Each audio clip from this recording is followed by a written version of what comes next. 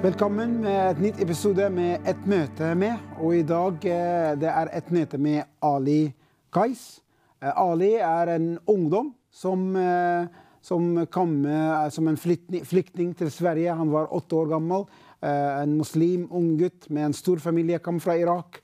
Og når han kom, han prøvde å assimilere seg til å leve et vanlig svensk liv, men selvfølgelig han gikk I konflikt med det gamle liv, det tradisjonelt, familien, religion, kultur, og det nye svenske liv og kultur. Og det har vært en konflikt, men han prøvde sin beste, men han treffer veggen når han var nesten 20-21 år gammel, og var sliten, var deprimert, var trøtt, prøvde alt, prøvde å være kul, prøvde å ta droger, prøvde å gjøre ting til å bare leve livet, men han kom til en punkt at han nesten vil ikke leve lenger. Og der og da, midt I mørket, kom Jesus, treffer han gjennom noen folk, treffer han en jente, treffer han på toget, snakker han om Jesus. Han bodde I Sverige I 12 år, eller 13 år. Ingen fortalte han om Jesus til denne dagen. Og når hun forteller han om Jesus, han åpner litt grann, og kom og høre på gata på noen som preker evangeliet på gata, blir koblet med dem, kom til kirke etter hvert, med en bibel som litt helt fersk I det kristen tradisjon eller kristen kultur. Kom der I kirke, be frelsesbønn for andre og bli frelst. Fantastisk hva Gud gjør. Når vi ser på mennesker som går på gata og føler at dette umulig, at sånn og sånn kan bli frelst, Gud kan forandre dette til en mulig ting, og at den personen kan også bli frelst. I dag, Ali, du med oss igjen. Det veldig bra. Ja, det underbart. Takk. I kveld, eller denne episode, vil jeg gjerne fokusere litt mer hvor mye det koster å følge Jesus. Det koster... det gratis? Nei. Frelse gratis. Frelse gratis. Men det koster...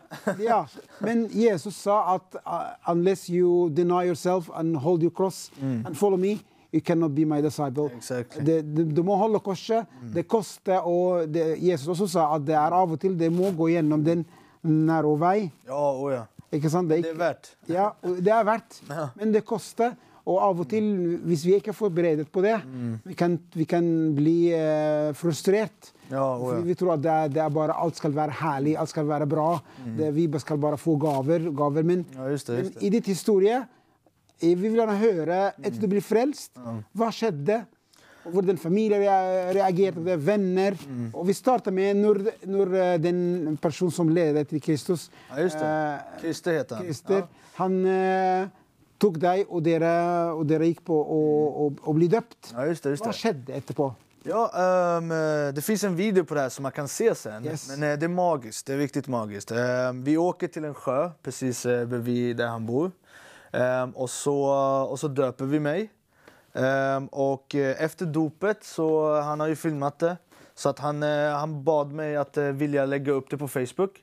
Men eftersom att jag kommer ju från en muslimsk familj så är det inte så lätt. För att det blir konsekvenser. Ja. Så att det som hände det att jag var orolig, jag var rädd eftersom att jag bodde hos min pappa I Flinn. I Stockholm. I Stockholm. Och jag visste att om jag lägger upp det här på Facebook då kommer min pappa att slänga mig ut I lägenheten. Det kommer jag få bli katastrof för mig. For en muslimsk familie til å ha en som blir kristen, det en skam, det det verste enn å stjele, det verste enn å drepe. Det det verste av det verste, at det noe med ærekultur også. Ja. Men den personen som lagde filmen, han kanskje kjente ikke helt... Nej, för jag kunde känna att han tänkte ju bara gott. Han ville uppmuntra dig till att komma ut med ditt vittnesbörd. Ja, och han tyckte att det var så kraftigt så han kände på sig att det här kommer göra så att många andra kommer ta emot Jesus. För att det var inte så lätt alltså för mig. Men jag tog ändå det valet. Så da han legger det video på Facebook, og plutselig det blir en public news. Ja, alle vet om det. Så att mina syskon och min familj började kommentera på Facebook. Och jag var inte hemma då. Jag var ute. Och jag visste inte att han skulle lägga den. Så han la upp den. Och det som hände, ja, som sagt, min mamma ringde mig och grät i telefon och sa: vad har du gjort? Och jag kan inte fatta att min son, att jag har förlorat honom. Och nej, jag har ingen son. Och min stora syster ringer mig och säger: vad håller du på med? Vad är det här? Och jag hoppas inte det är sant och så. Så när jag kommer till min pappa, så det jag ser, det är att han har redan packat mina saker. Så att, ja, så ut jag är redan utkastad. Och det som händer är att jag knackar på dörren, han vill inte öppna. Så att jag talar om för honom att det finns vissa saker som inte han har hittat, som är mina. Så då öppnar han dörren. Men jag sa så bara för att jag ville prata med honom. Ja. Jag ville förklara för honom att jag gör det här för Gud. Och det är det ni vill. Ni vill att jag ska tro på Gud. Så att jag gör det här för Gud. Men han vill inte tro på det. Och jag sa till honom att jag gör det här för att jag vill må bra. Vill du hellre ha en son som mår dåligt eller en son som vill må bra? Självklart en son som vill må bra. Så att det som hände är att han började slå till mig och spotta på mig i ansiktet och säga till mig: du är inte min son, du är död som son för mig. Och därefter så... Då du miste familj där och då? Ja. Plötsligt hände det. Vad gjorde du efterpå? Vad sa du? Vad skedde efterpå? Alltså det som hände sen är att jag hade ju slutat dricka. Jag hade slutat ta droger för att jag började ett nytt liv med Gud. Men det som hände är att jag gick direkt till Systembolaget. Där man köper alkohol och så. Och jag köpte alkohol. Och jag började dricka. För du var väldigt sårad? Jag var så krossad. Alltså jag kände äntligen har jag fått ett nytt liv. Och puff, borta samtidigt. Jag fick den och den försvann. Du vet. För jag tänkte att okej om mina föräldrar är muslimer. Okej att jag började tro på Jesus. Men det har ju ingenting med att, alltså, vilket som är störst eller minst eller bättre. Nej, jag mår bra av det här. Jag gjorde det för att jag ville må bra av det. Jag har inget problem med om de vill vara muslimer. Jag respekterar det. Men jag mår bra av det. Men de kan inte det. Så när du gick på gatan och började dricka? Ja, för jag var så ledsen för jag kunde inte fatta att min familj har gjort det här mot mig. Så det som händer är att jag dricker det, jag är full.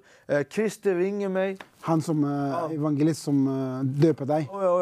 Och han ber om ursäkt, han säger förlåt, jag menar inte att det skulle bli så. Jag visste inte att det skulle bli så. Jag tänkte inte på att din familj skulle göra så mot sin egen son. Och jag försökte förklara för honom liksom att min familj är muslimer. Vi kommer från ett land där sådana här saker inte tillåtet. Det kan nog kunna varit värre. Andra familjer kunde komma till den punkt att dräpa söner och dotter hvis de blir kristna. Jo, det har funnits många. Alltså, jag träffade en kille en gång som hade gått igenom något nästan liknande.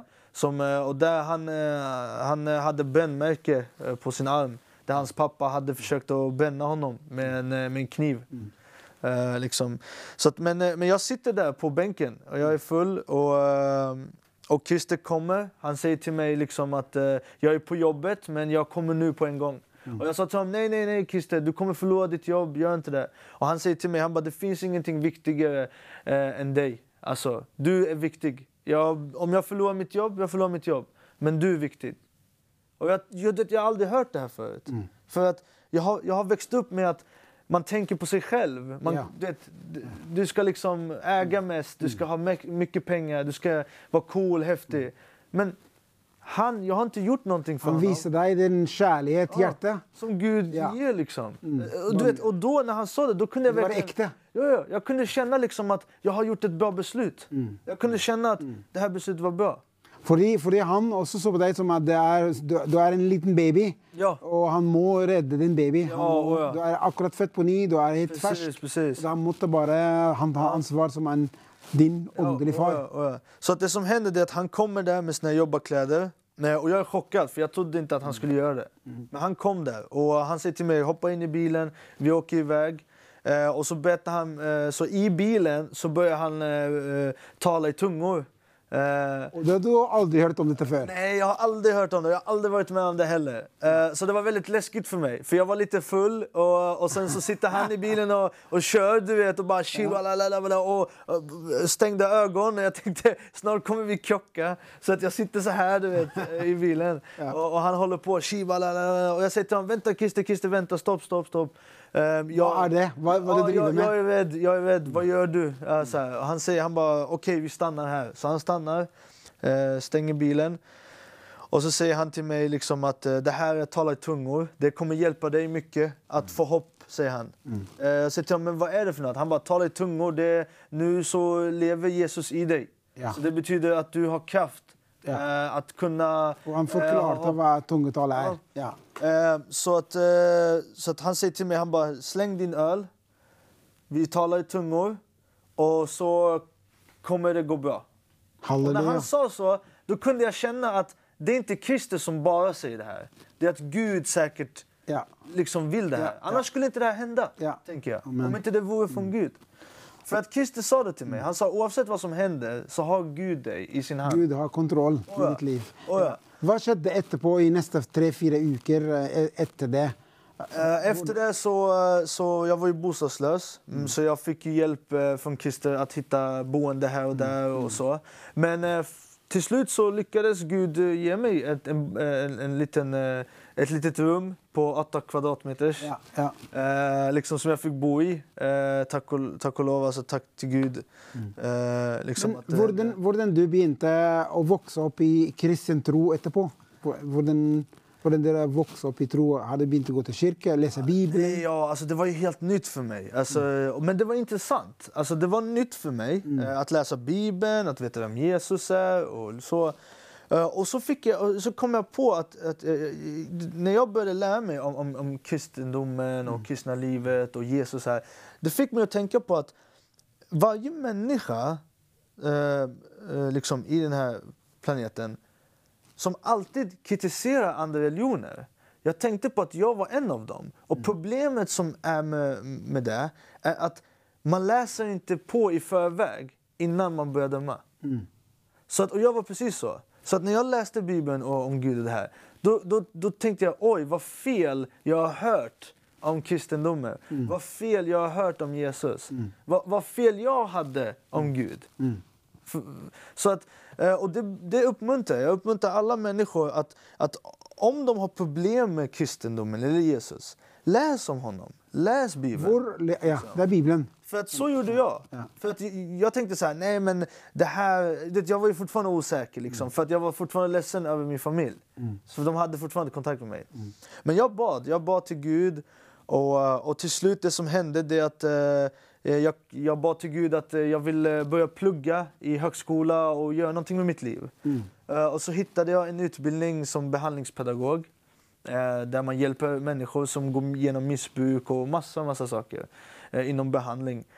Och jag kände på något sätt att det här var från Gud. För att jag tänker att Gud, han kan ta människor som har gått igenom någonting hemskt, men ta det här goda, fina erfarenheterna från det hemska och använda det till någonting gott. Och så jag kände med mig. Att jag går i den här utbildningen nu, det var tack vare att Gud gav mig den.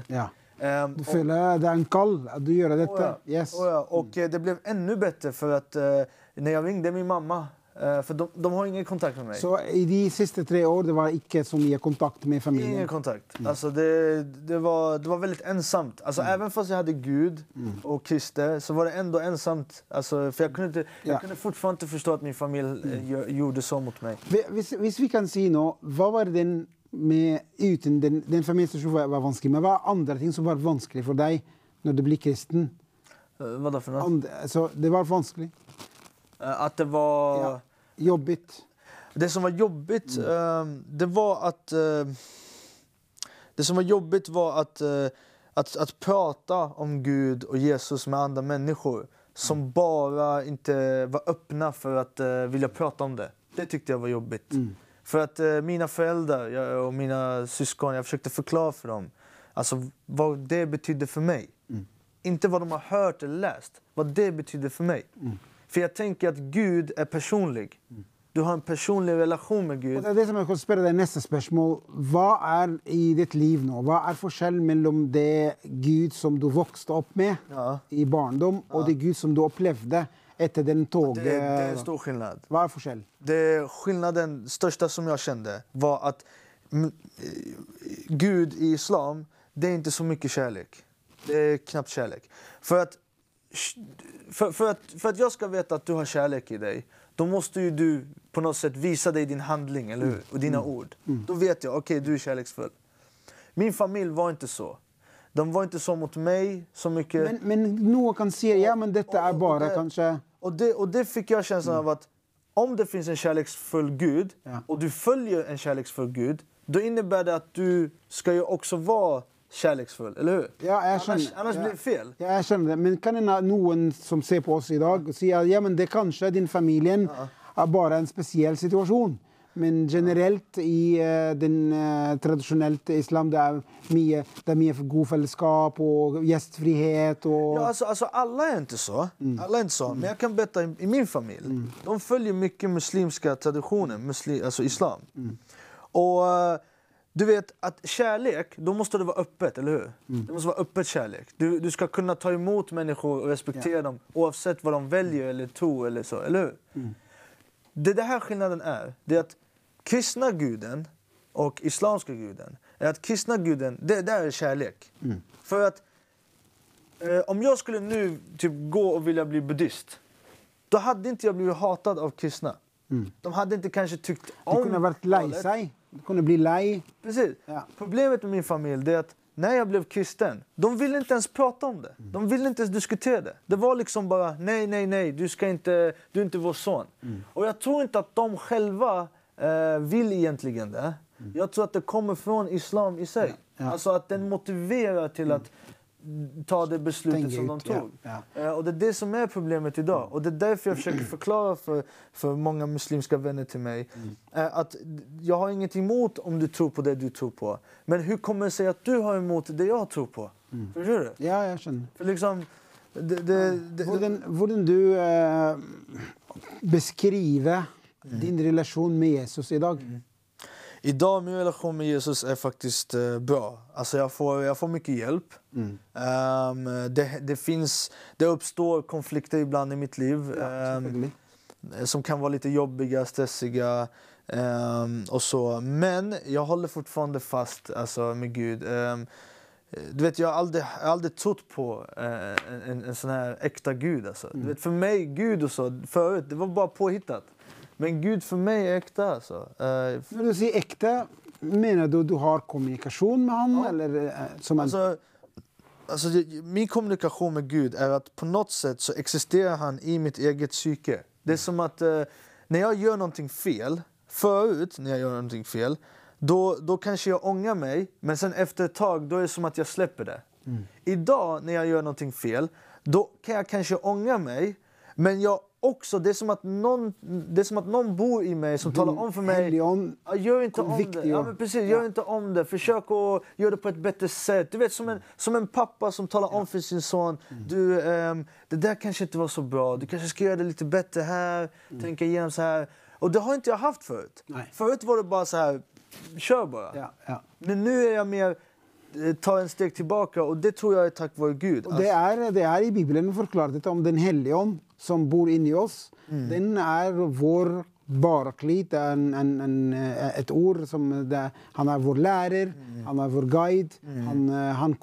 Han omvender oss med når vi gjør noe feil. Han gir oss veiledning. Så han er som en kamerat, som en åndelig coach Ja, just det, til å just det. lede oss Ja, just det. riktig. Fordi det er ikke, når du blir kristen, det betyr ikke at alt konflikt er borte. Nej. Du må ha mye ting til å gå gjennom og vokse i tro og sånn. Men så länge man liksom håller fast vid det, tänker jag.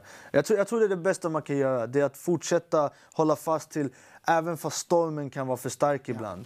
För att det är jobbigt ibland. Alltså jag känner idag att ibland går det bra, ibland går det dåligt. Men så länge jag inte låter det gå ut över Gud. Ja. Så länge jag vet att om Gud räddade mig då kan han rädda mig idag. Ja. Alltså, så, Hvordan er det med Bibelen? Hvordan du Läser du ofta i Bibeln? Eller?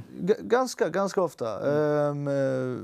För mig, det viktigaste i Bibeln, det är att, alltså hur jag läser Bibeln, och jag känner att det är så viktigt för mig, det är när jag får ibland ord från Gud, där jag kan, alltså, som inte jag väljer själv. De bara kommer upp till mig. Och det kan vara i pricken, liksom, på pricken. Till exempel, jag gick igenom en synd, jag begick en synd, jag gjorde någonting fel. Och så bad jag till Gud och jag sa, Gud, kan du bekräfta, alltså för ibland behöver man bekräftelse, även fast Gud är där, så vill man ändå, ja, men det är som man och fru, även fast mannen eller frun säger jag älskar dig, så vill man ändå höra det igen. Ja, absolut. Så kan det kännas ibland för mig när det kommer till Gud. Så att idag så fick jag en bibelvers där det stod, liksom, det var Johannes kapitel 1, vers 29. Det står att Guds son har kommit för att rädda all synd. För att jag tror det var för att rädda all synd. Och jag kände att det var så skönt att få du kände det personligt till dig? Ja, för att jag hade bett om att bli förlåten och där kom versen. Så att det känns supernaturligt. Det känns inte som något av slump. Och det är fint, för att det finns tusentals verser i Bibeln. Och just den här versen kom idag till mig. Så det är liksom, det är väldigt kraftfullt tycker jag. Alltså vi har bara 4 minuter i programmet. Och vill spela dig, vad framtiden? Vad är nästa skritt för dig? Nästa steg, en dröm jag har, är att en vacker dag på något sätt att kunna liksom dra ut till andra människor och tala med dem om Gud. Eller öppna ett behandlingshem för människor så att de kan lära känna Gud. För att jag märker att idag så är det mycket behandlingshem och platser där man inte välkomnar Gud så mycket. Man ger inga idéer eller förslag om Gud. Det är liksom, så jag tänker att det behövs mer sånt. Det behövs... Så att, och sen i framtiden också så skulle jag också jättegärna vilja bli mer klok, mer vis. Liksom, nästan som Salomons visna ord. Liksom att bli vis, att kunna tala med människor, att förklara för människor om en del frågor som man har om Bibeln eller om Gud. Hvis någon ser på oss idag som går igenom en del av de tingene, att han har enten familjekonflikt eller droger, stoff på norsk, men det är droger på svensk, och føler att de tingene som vi går igenom, det är ingen hopp. Nej, det är det inte. Vad kan du säga till dem? Hvis du kan få halvt minut till kamera och snacka till dem. Ja, just det. Från ditt erfaring, från vad du vet om vad Gud har gjort i ditt liv. Kan du snacka till dem och säga något? Ja, alltså... Jag kan bara berätta min erfarenhet, och jag tror nog att... jag tror starkt på att det kan bli er erfarenhet också. Som sagt, går du igenom någonting jobbigt, är det mycket konflikt hemma, är det svårt i livet och du inte kanske känner till Gud så mycket eller har så mycket kunskap om honom. Det bästa som jag rekommenderar dig att göra är att ändå ge det ett försök, att ge det en chans att ta emot Gud. Amen. Att ändå pröva. För att det är svårt att säga nej men jag vill inte om man aldrig har prövat det. För då vet man inte. Så att ge det en chans, ge det ett försök och ta det allvarligt. Oavsett hur stormen kommer så ta det allvarligt och ta emot det. Och ta emot det med öppenhet. För att det är så Gud tar emot oss. Han tar emot oss öppet och med vilja och med kärlek. Att han vill det. Och inte att han vill det för att vi har någonting att erbjuda honom. Nej, för att han bara vill det. Och det är så han vill komma till dig. Han vill komma till dig som en far som letar efter sin vilsna son där ute. Han är orolig för dig. Halleluja. Och han älskar dig. Amen. Och han vill bara att du ska komma hem igen. Amen. Amen. Amen. Hvis du ser på programmet, vi vill gärna be frelsesbønn till slut. Och det är vi, för vi tror akkurat som skedde med Ali. Kanske han kände inte helt alla de teologiska punkter bak den bönnen. Men når han ber den bønn, Gud gjør noe mirakuløst, en supernatural forandring, og han blir født på ny. Så vi ville be den frelsesbønn med deg. Jeg skal be, og Ali skal be etter meg. Og du kan også be med Ali når vi ber den frelsesbønn. Vi tror at dette kan forandre. Vi tror at dette kan flytte deg fra en herredom av djevelen til Guds herredom. Fra mørket til lyset. Far, vi ber i Jesu navn. Amen. Jeg spør deg i Jesu navn til å komme i mitt liv. Far, jeg ber at Ali kan be etter meg høyt, så de kan be med meg. Amen. Kjære far, vi inviterer deg til å komme i vårt liv. Vi inviterer deg til å komme i vårt liv. Jeg vet at jeg er synder. Jeg vet at jeg er en syndere. Jeg vet at jeg kan ikke forandre meg. Og jeg vet at jeg ikke kan forandre meg. Jeg vet at jeg alene kunne bare ende opp i å bli fortapt. Jeg vet at det kan være svårt å forandres og komme til topp. Men jeg inviterer deg til å komme og ta kontroll over livet mitt. Men jeg velkomner deg til å komme til mitt liv og ta over den. Jeg ser på korset. Jeg ser på korset. At du døde på korset for meg. At du dog på korset for meg. Og døde for min synder. Og dog for mine synder. Og når du står opp igjen. Og når du står opp igjen. Du står opp og kan tilgi alle mine synder. Og du står der og tar alle mine synder. Ta alle mine synder på korset og tilgi meg. Og du tar alle synderne på ditt kors og tar ditt liv for meg.